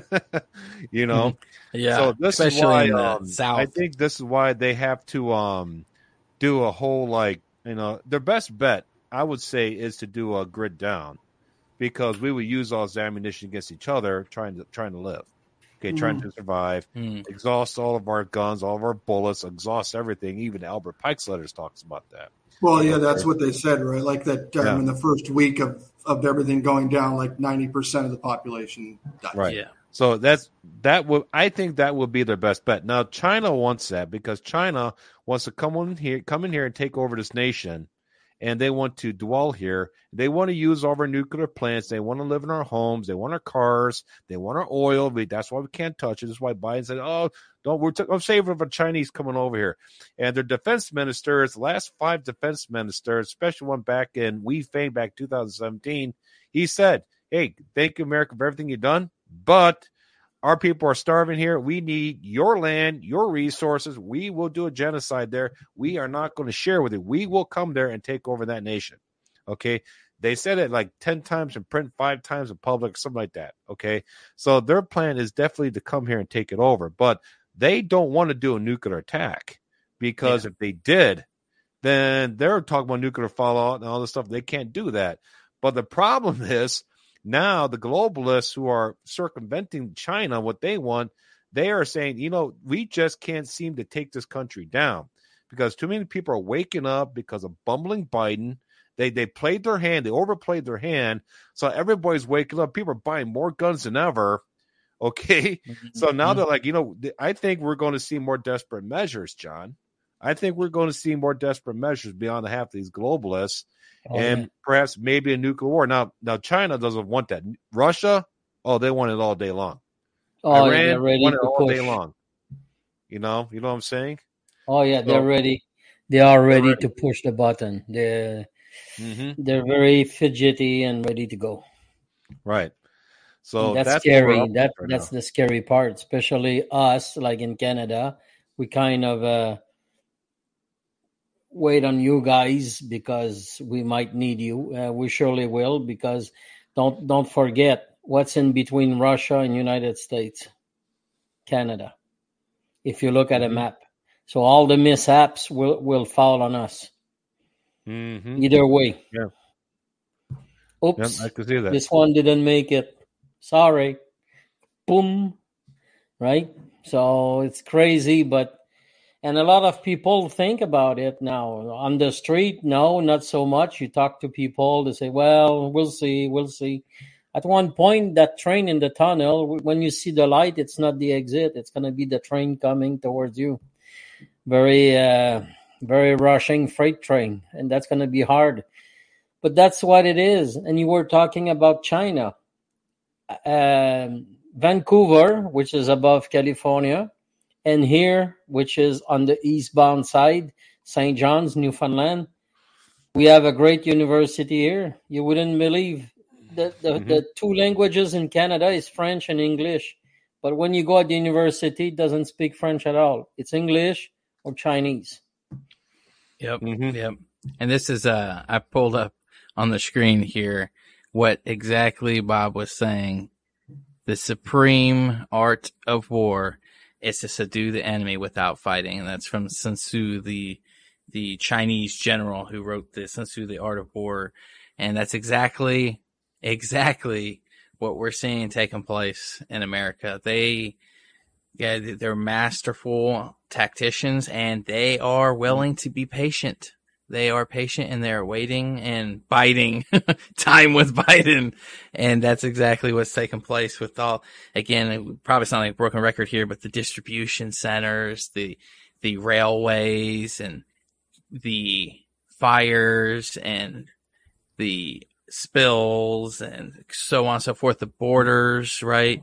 Everything is kind of coming to what is the word, like a crescendo, right? It's all coming together because of the common goal of the East. And I believe that is to take down America. And I believe they know that if America goes, the rest of the Western world is going to follow. Well, that's a good point here, Michael. It's the boiling frog thing there. It says here, the supreme art of war is to subdue the enemy without fighting, without firing a shot. Okay, that's what China wanted to do. That's why China's propaganda here in this nation, they were pushing through the propaganda machine. They were trying to attack masculinity in men. They don't want you to be masculine. Our testosterone levels are half of they were 50 years ago. Okay, men are beginning to act like women. All right, and when they begin acting like women, they're not going to be great fighters. Okay, you got to be masculine. You got to have a lot of testosterone. You got in order to be a fighter. That's why they said men to war, not the women. Okay, and they're having all the men in this country act like a bunch of sissies. Okay, half of them probably can't. Half of them can't even change a tire on a car anymore. Yeah, okay? That's true. So they can't even pump gas. If everybody's going to run around like a bunch of sissies, not wanting to fight, or I hate guns, and act that way. Guess what? You have an army coming in here, and they're all going to be fully testosterone men, masculine, like you wouldn't believe, coming in here, marching in here. None of these men are going to stand up to them. Okay, the women are not going to stand up to them. The men have to stand up. But you know what? All the men they're teaching that masculinity is toxic. Toxic masculinity. It's toxic to be masculine. You see all those keywords going around. You need to be more feminine. You need to be feminized. Stuff like that. Yeah. I think we got I think we have women who act more masculine than men now. Put your hand on your head like that. Oh man, yeah. You're absolutely right, Bob. That's exactly what they're gonna do. Because and that's why they're doing it. Yeah. The army comes in there, they're not going to be worried about the elderly. Okay, they can overcome the elderly. They're not going to be worried about children. They can overcome the children. They're not worried about the women because they can overcome the women. What they're going to be worried about are strong, masculine men. Yeah, men in the fighting age range. Yeah, if they're not here, or if they're only tiny pockets, okay, these militias, Proud Boys, whatever you want to call them. If that's all we got, we're in trouble. Oh yeah. Yeah. It didn't do good for the big truck strike that we had a couple of years ago. So all those Pride Boy or whatever denomination they're all in jail now in Canada. Wow. Yeah. There you go. Yeah. So I never knew what happened to them. You do have Chinese. There are Chinese bases along your border over there, John. They do have some Chinese bases, and we've seen in Russian bases too. I've seen in Dreams and Visions here where they launch nuclear batteries from Canada's border down to us. So whenever that's going to happen at the launching what? Yeah. Hello, you there? Yes, I am. So did you hear about that? No, I never heard. The first word I hear right now is you. Oh, okay. Well, according to our sources that they're there, and according to Dreams and Visions, they launch nuclear batteries from Canada's southern border into our nation. Okay. And I've seen that a bunch of times in Dreams and Visions, but I am aware that there are Chinese bases there. We have a few of them here in the States, but they're called police stations. Right now. I was going to say that. Yeah. But they're going to do a beachhead. They kind of got a beachhead going on southern Canada, but they need to establish a beachhead down in southern Mexico, Mexico border. That's why the border's wide open now. So we have all that going on. So we have all this. I mean, it's just an absolute mess here. It's just absolute mess. We cannot sustain this for another year or 3. We just can't sustain it. So I'm not surprised that there's some big test tomorrow. And they're not telling us what it's all about. At this point, I'm not surprised. That's hidden. You got a big mess all over the world, right? You got brothers that are, beating up other brothers. I mean, if this is not the end, when is the end? I mean, when is the end of this age if this is not it? It could get a little worse before we go. But, I mean, there's not much more to go until it's not sustainable anymore. And I think that we all see that. And it's just become so apparent so quickly that this is it, that this is the last part of this age. It's not going to go on much longer. It can't. It's not possible. I mean, Jesus himself said that, he has to come back unless no flesh should be saved. So that's years and years from now. Okay. At least 7, so what's going to happen over the next 7 years? You can see how quickly it's already devolved, but there's still going to be at least 7 years after we are raptured until Jesus comes back for the remnant of Israel and sets up his millennial kingdom. So think about how long this world can it last more than 7 years? I mean, no. And the reason why is that the days have to be shortened. You see, Yes. the SD actually shortened. You just talked about this, Michael. 24 hours in a day, not enough. Yeah. Not enough. Yeah. What's going to happen when it's only 16? I mean, everything's going to be compressed so much into that period of time. Like even now, 24 hours is not enough for us to do what we want. But when it becomes 16 hours for years, what is the sense of urgency and everything is going to happen then? It's going to be ramped up to it's hard to even imagine. But listen, we all know that it's coming soon. We all can see it lining up. Yeah. And I think that all does for me, Bob, is it encourages me because it just shows how close we are. Yeah, and we're about at the questions time, guys. Do you want to take this away? Wild West. Question, Brother Bob, panel. Will Christian persecution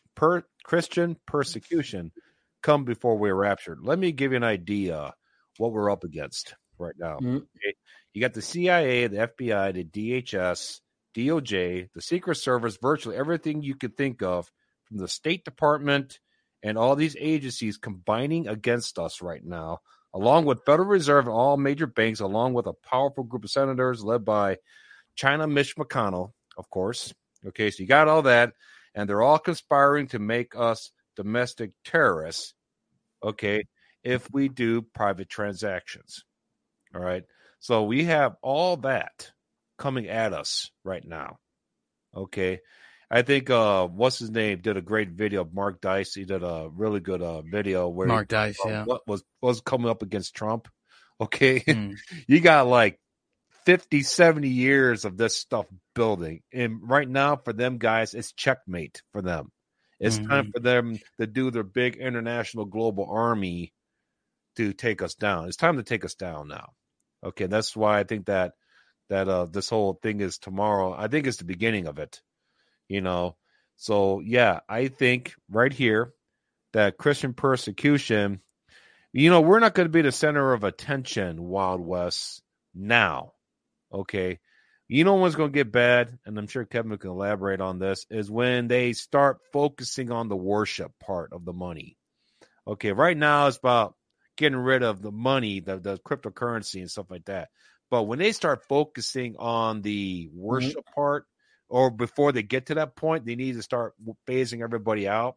So that way we say, hey, you need to worship this image in this temple that's speaking, okay? And there can't be any other religion on earth. When that really starts to come forward, then that's when the persecution really ramps up. Okay. I mean, these people are annoying as it is right now with their hypocrisy. Just wait until they become these spiritual, advocators. I mean, can you imagine? Like, they're totally ungodly now. Some of them actually are hypocrites, and they'll speak of, hey, Jesus would have done that, and God would have done this. Jesus was a Palestinian, and blah blah blah. I mean, all these other things. But the ones, the majority of them, though, you're like, those people don't believe in anything except themselves and power and this and that. But wait until they put this other spiritual thing on. How unbearable are they going to be at that point? Yeah, I can barely tolerate what they say now. Ephesians 6:12 and 6:11, stand against the vials of the devil. All these things, like, we're not fighting blood, and we're not fighting flesh and blood. We're fighting against principalities, power of this world, rulers, darkness. All this is effervescent. It's growing and growing and growing. So, of course, we take less space as Christians, but it's still growing at one point. Like Kevin was saying, there is no way it can stand another 7 years. There's no way. We're going to be either dead or rapture before that, because it's impossible. The pace that is going right now, like the pace of the woman in travail, there is no way in the world that this can stop now and turn around. I don't believe that. Yeah, no, and there's no reason for it to stop, because God's plan is that it doesn't stop. God's plan is that there is a day of reckoning. There is a judgment coming, and it's been a long time coming. So, I mean, it's all prophesied. It's not like, God's going to change his mind and say, well, things are, I'm not going to allow the Antichrist to come. I'm not going to take my, my body up to me. I'm not going to do it. No, you have to remember, like, he's like a father. It's like a wedding, right? It's like, getting things ready for the wedding. And then, did you think that person who's getting those things for their wedding doesn't want to have the wedding to take place? Of course they do. Of course they do. I mean, it's an amazing day. I mean, it's amazing gathering. That's exactly what is going to happen. So yeah, no, I'm with you on that. It's not going to get better. I don't know in English if you guys use that. I don't know in English if you guys use that word, wedding. In French, it's mariage. And it means you can use that not for a woman and a man, but let's say that two companies get together. We call that mariage. It's a wedding, like they're getting together to become one and become stronger.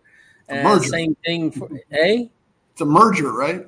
Merger, yeah. Yes. So that would be the word, merger. In French, we do use the word wedding in French, mariage, for that too. So I'm saying that it's not just the physical thing of a woman and a man.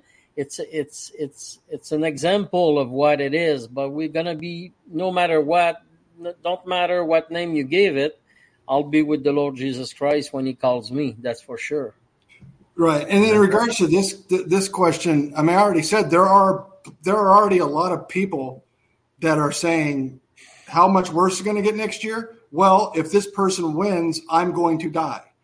And there you have another group who says, if the other person wins, we are going to die. So, I mean, that is how bad they think it's going to happen. Mm-hmm. I mean, this is not everybody, obviously, in the world, but we're talking about people who are not insane. These people are, have their head on their shoulders, and they actually are closer to the inside action than we are. And they're saying those things. And they're not putting in a biblical perspective.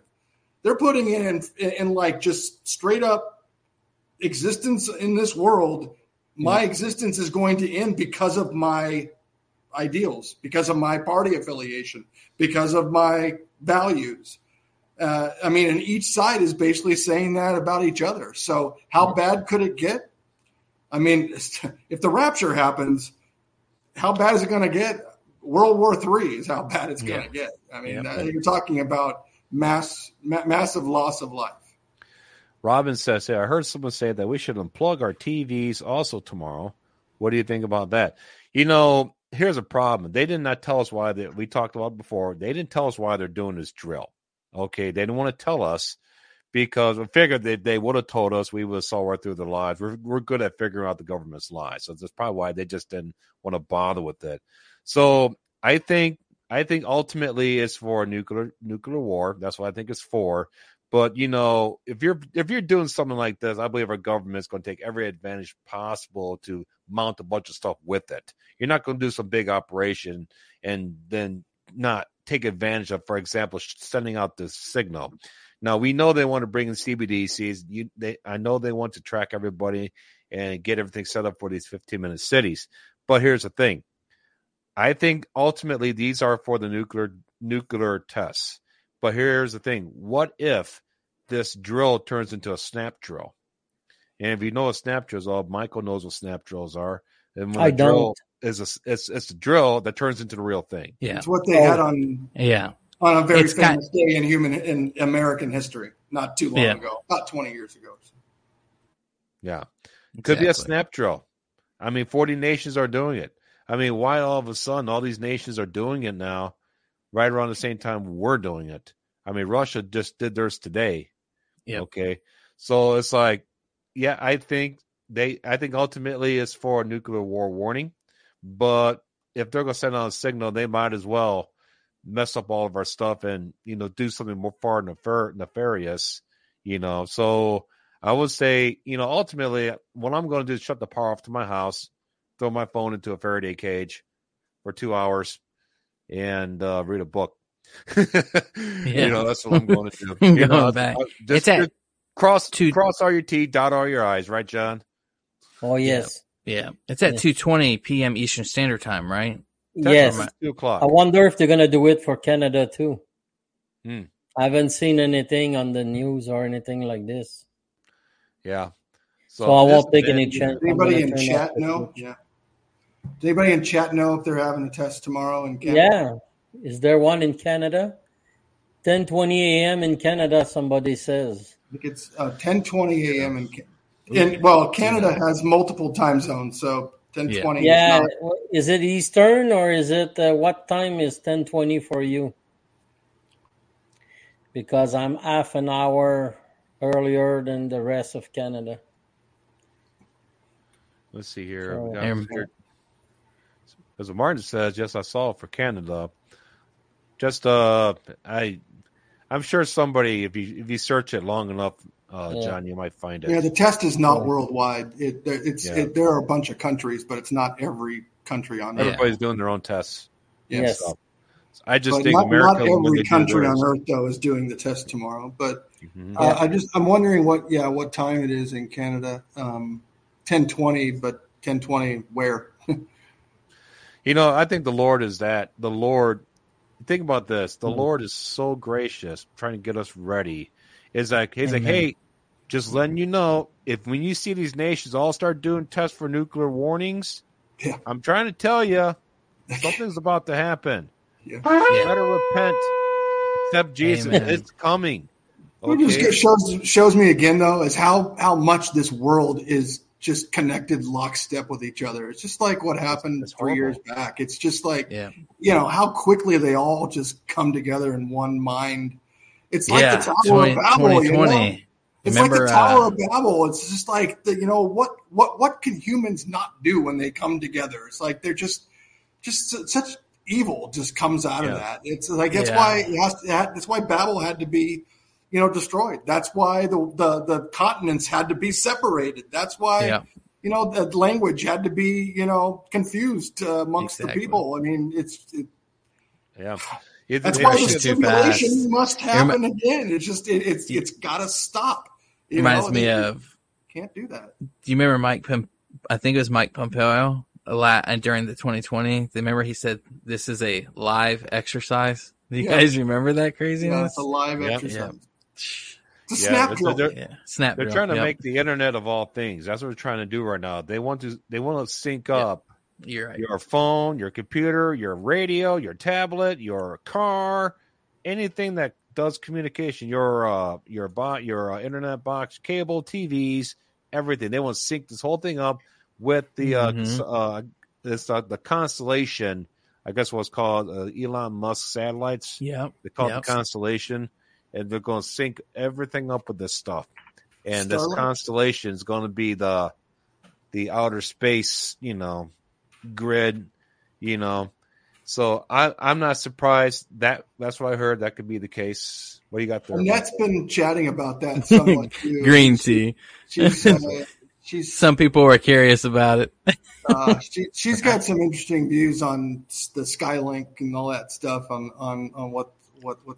how that's connected into this. Yeah, it's the web of things. p.m. Eastern time. 2:20 p.m. Eastern time. Yeah, same. I just found it for Canada. The same in Canada. Yeah. 2:20 Eastern time, and it says on the FEMA sheets that it actually goes 2:50. I don't know if they broadcast a signal. They say for a few minutes, but then it says something about 2:50. So I'm thinking between 2 and 3 o'clock Eastern time at least. Kind of go a little early, go off grid. Yeah. I don't know. I don't think it might not do any good. I'm sure they thought about that already. So that's the thing that might be waiting for you. So you turn everything on. I don't know. So I'm just taking the normal precautions. There are a lot of people in the comment sections on the videos basically saying that's what they want you to do, Bob. They want you to turn off your device. Yeah, exactly. They got you. No. Who do you believe? I mean, They'll look at all the ones that go offline and draw a list up from there. Yeah. No, but it's crazy though. Yeah, because if you think about it, if something really does happen, and I thought about this actually quite seriously at some point. And I remember thinking, wow, it's gonna be alarming, right? Because if something really did happen, I'm going to be thinking about Bob. I'm going to be thinking about John and Kevin and Greg. By the grace of God, my family has exponentially grown so large over the last couple of years. There's so many of you through the chat, every single one of you through the chat. You guys are my family. I never had a large family. It's always just been, me and my wife and daughter and son, and that's all it's ever been, right? And then, so when I was born again, I came into a big family, a brotherhood, a body of Christ, a camaraderie that I searched my whole life for. So I'm going to be thinking about everyone and sincere, fervent prayer if something really crazy does happen, but also having that hopeful expectation and not just seeing, Jesus, but to seeing my family together and my people, right? And I thought about Jeremiah the other day, and I used to think about this, guys, a long time ago. I was like, man, I don't understand how Jeremiah could get so worked up over those people. And then I started thinking, God's like, what about the BOC, Michael? And I'm like, it's like my people.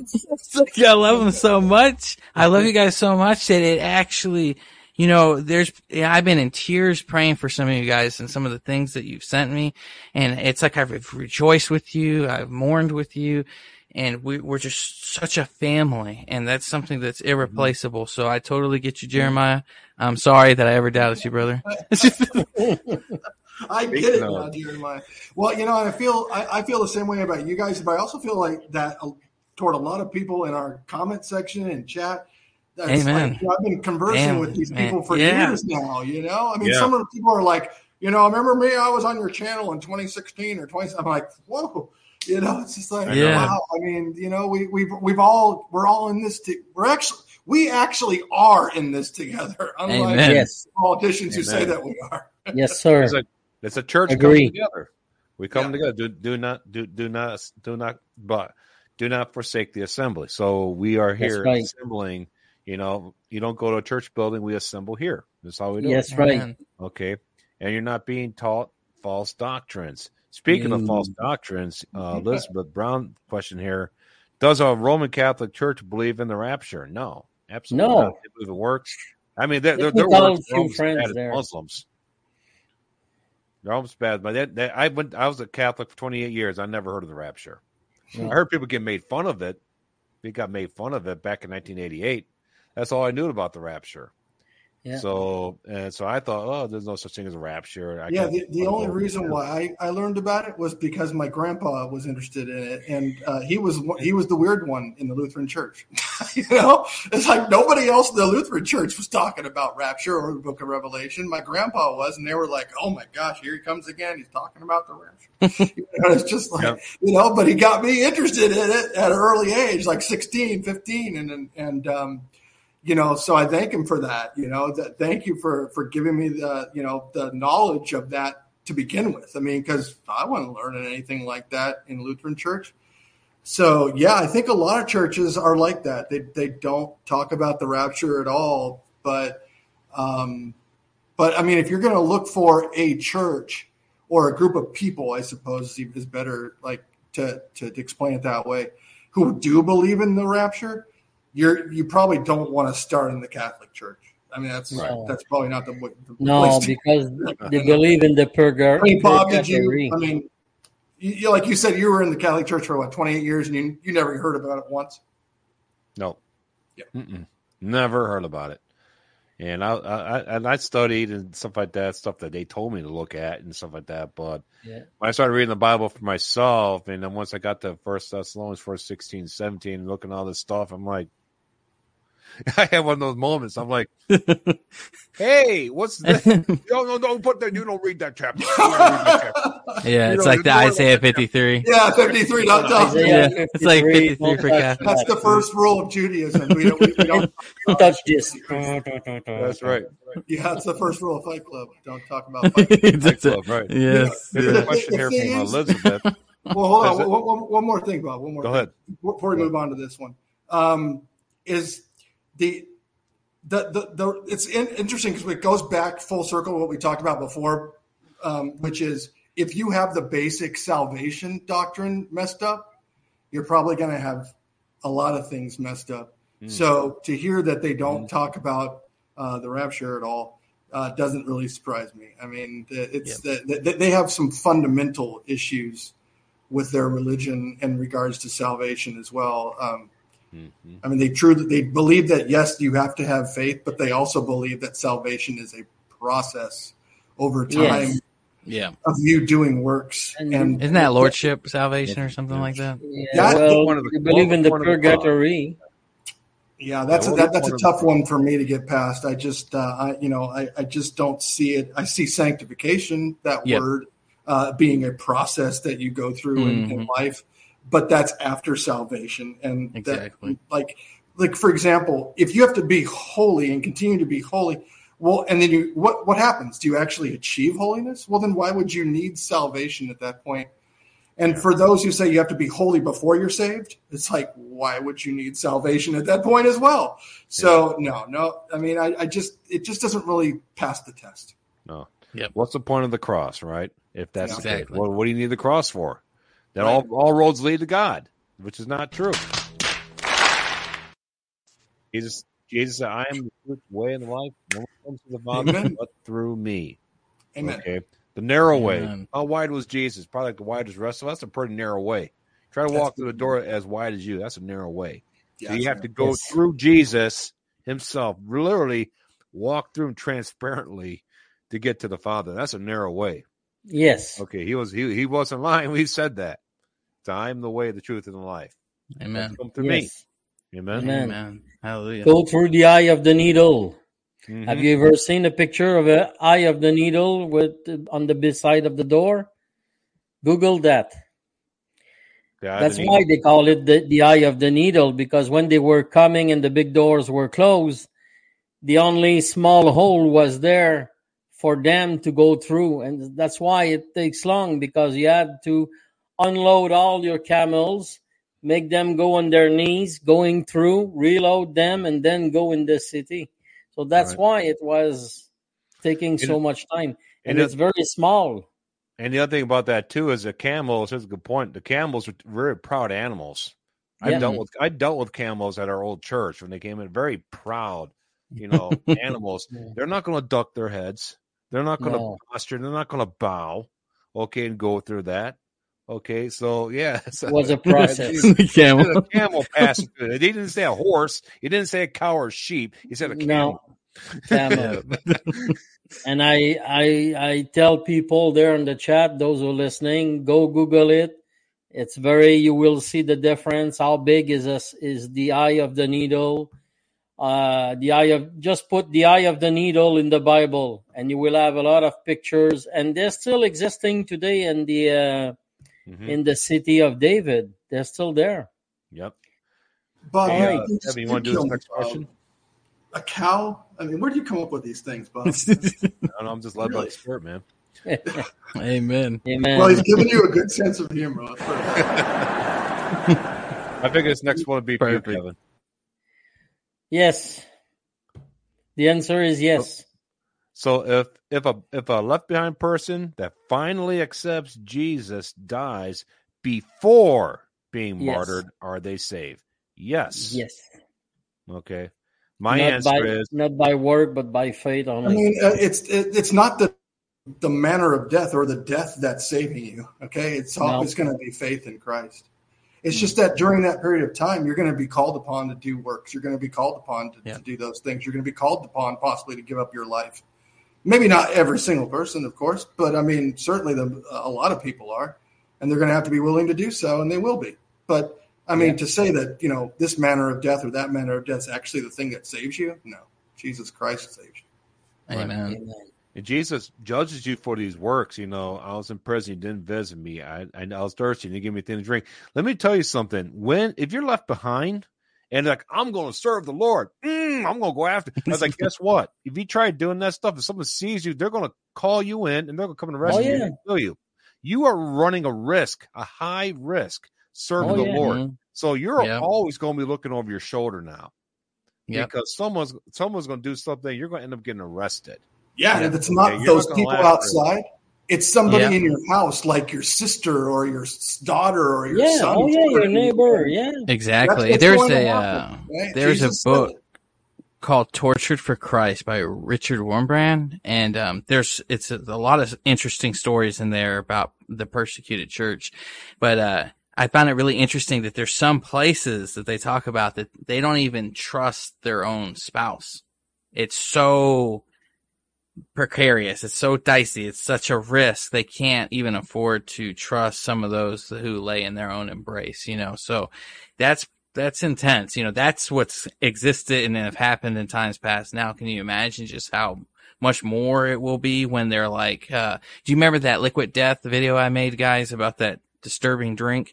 And there's this section on there where they're like, collect heads, and I thought about it and I was like, man, this probably the base kind of stuff, Mad Max kind of stuff we're going to see. They're probably going to be like headhunters. Let's go collect some heads and bring some Christian heads in and we'll trade it in for something, some gas or food.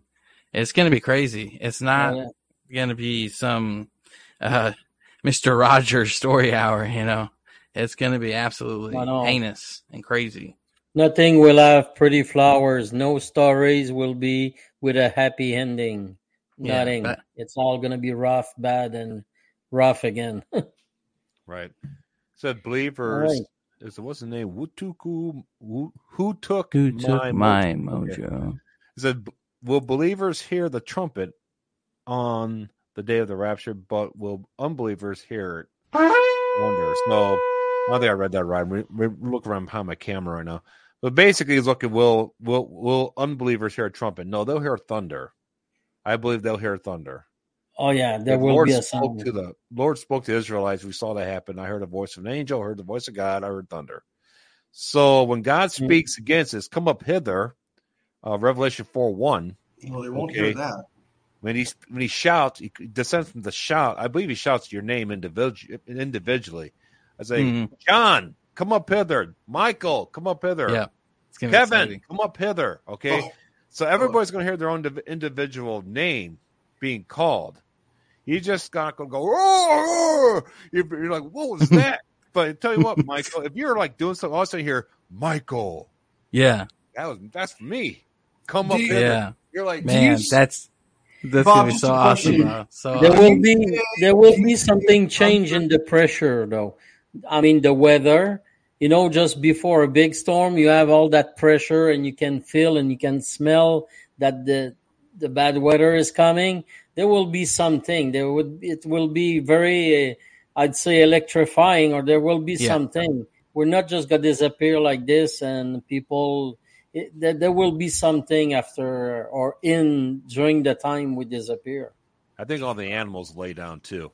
I think all the animals were responsible. Yeah, because animals they respond to natural disasters and in events. People have always reported animals having erratic behavior, or different types of patterns and migration patterns and whatnot. So I definitely agree with you, but I think something interesting is probably going to happen with the animals as well. Do you think that it's going to be thunder because of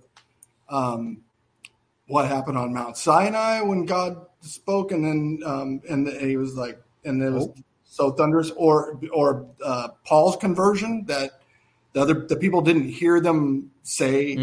People didn't hear them. Good point. That's a good point. Yeah, thunder. Yeah. And you know what? I don't know. If the message is not for you, basically, you hear thunder. But if the message is for you, you hear your name called, and you hear the trumpet. And oh my, this is good. Yeah, that's a good point. Yep. No, that's a good point. I never thought about that. Just like Paul. I was trying to think of like parallels, and I think that one came to me, and I was like, didn't the people around him not hear Jesus' voice, and they heard like thunder? And that's what it says. Oh, so yes, I know what you're talking about. That the message is for you, you hear it. But if it's not for you, you hear thunder. Yeah, just the static. It's like if you're not a proper antenna, a signal will come, but it won't be able to unscramble. You'll know it's there, but there might be a lightning too. Amen. And they're also not going to be changed either. See, You Yeah, know, so because like Bob says, we have that Holy Spirit DNA in us that's going to activate and it's going to change us. amen. How cool is Guys, that? it's been such a great Amen. time tonight. I can't believe it's already been 2 hours. It's just absolutely Amen. flown by. So much fun. Another evidence that the time is already feeling shorter. Just flew That there's by. not enough time in the day. But, you know, guys, we're so blessed to have each and every single one of you guys come out tonight that spent your precious time with us and encouraging us and having the iron sharpening iron. I'm so grateful, so grateful for each one of you, because without you guys, we are just a panel of, we still have some fun with each other, but we'll be rambling to each other, you know? So it's so awesome to be able to share this experience with you guys for the edification, the iron sharpening iron. Is there anything you guys want to say before we get out of here tonight? Go ahead, John. Get saved. Yep. Yeah, if you're not saved, definitely. If Get you are saved. saved, keep running the race. Hang in there. Encourage one another. Comfort Amen. each other with the promise of Jesus soon coming. Right. It's Amen, all about Kevin. Jesus. It's all him. It's his power. It's his Amen. grace. Okay. It's his power that saves us. But it's whether or not you want to accept that power. Okay. You're talking about the creator of the universe giving you Amen. power for resurrection. So I don't think you starting a nonprofit to save all the pandas is going to help with that. Any work that you can do. It's not going to have Amen. anything. It's all filthy rags. Amen. Okay. It's all faith Yep. in Jesus. 100% faith Yep. in Jesus Yep. Christ Yes. works for your salvation. Amen, brother. Nothing else can save you. Amen. Nothing else. Faith. Amen. God bless you guys. Maranatha.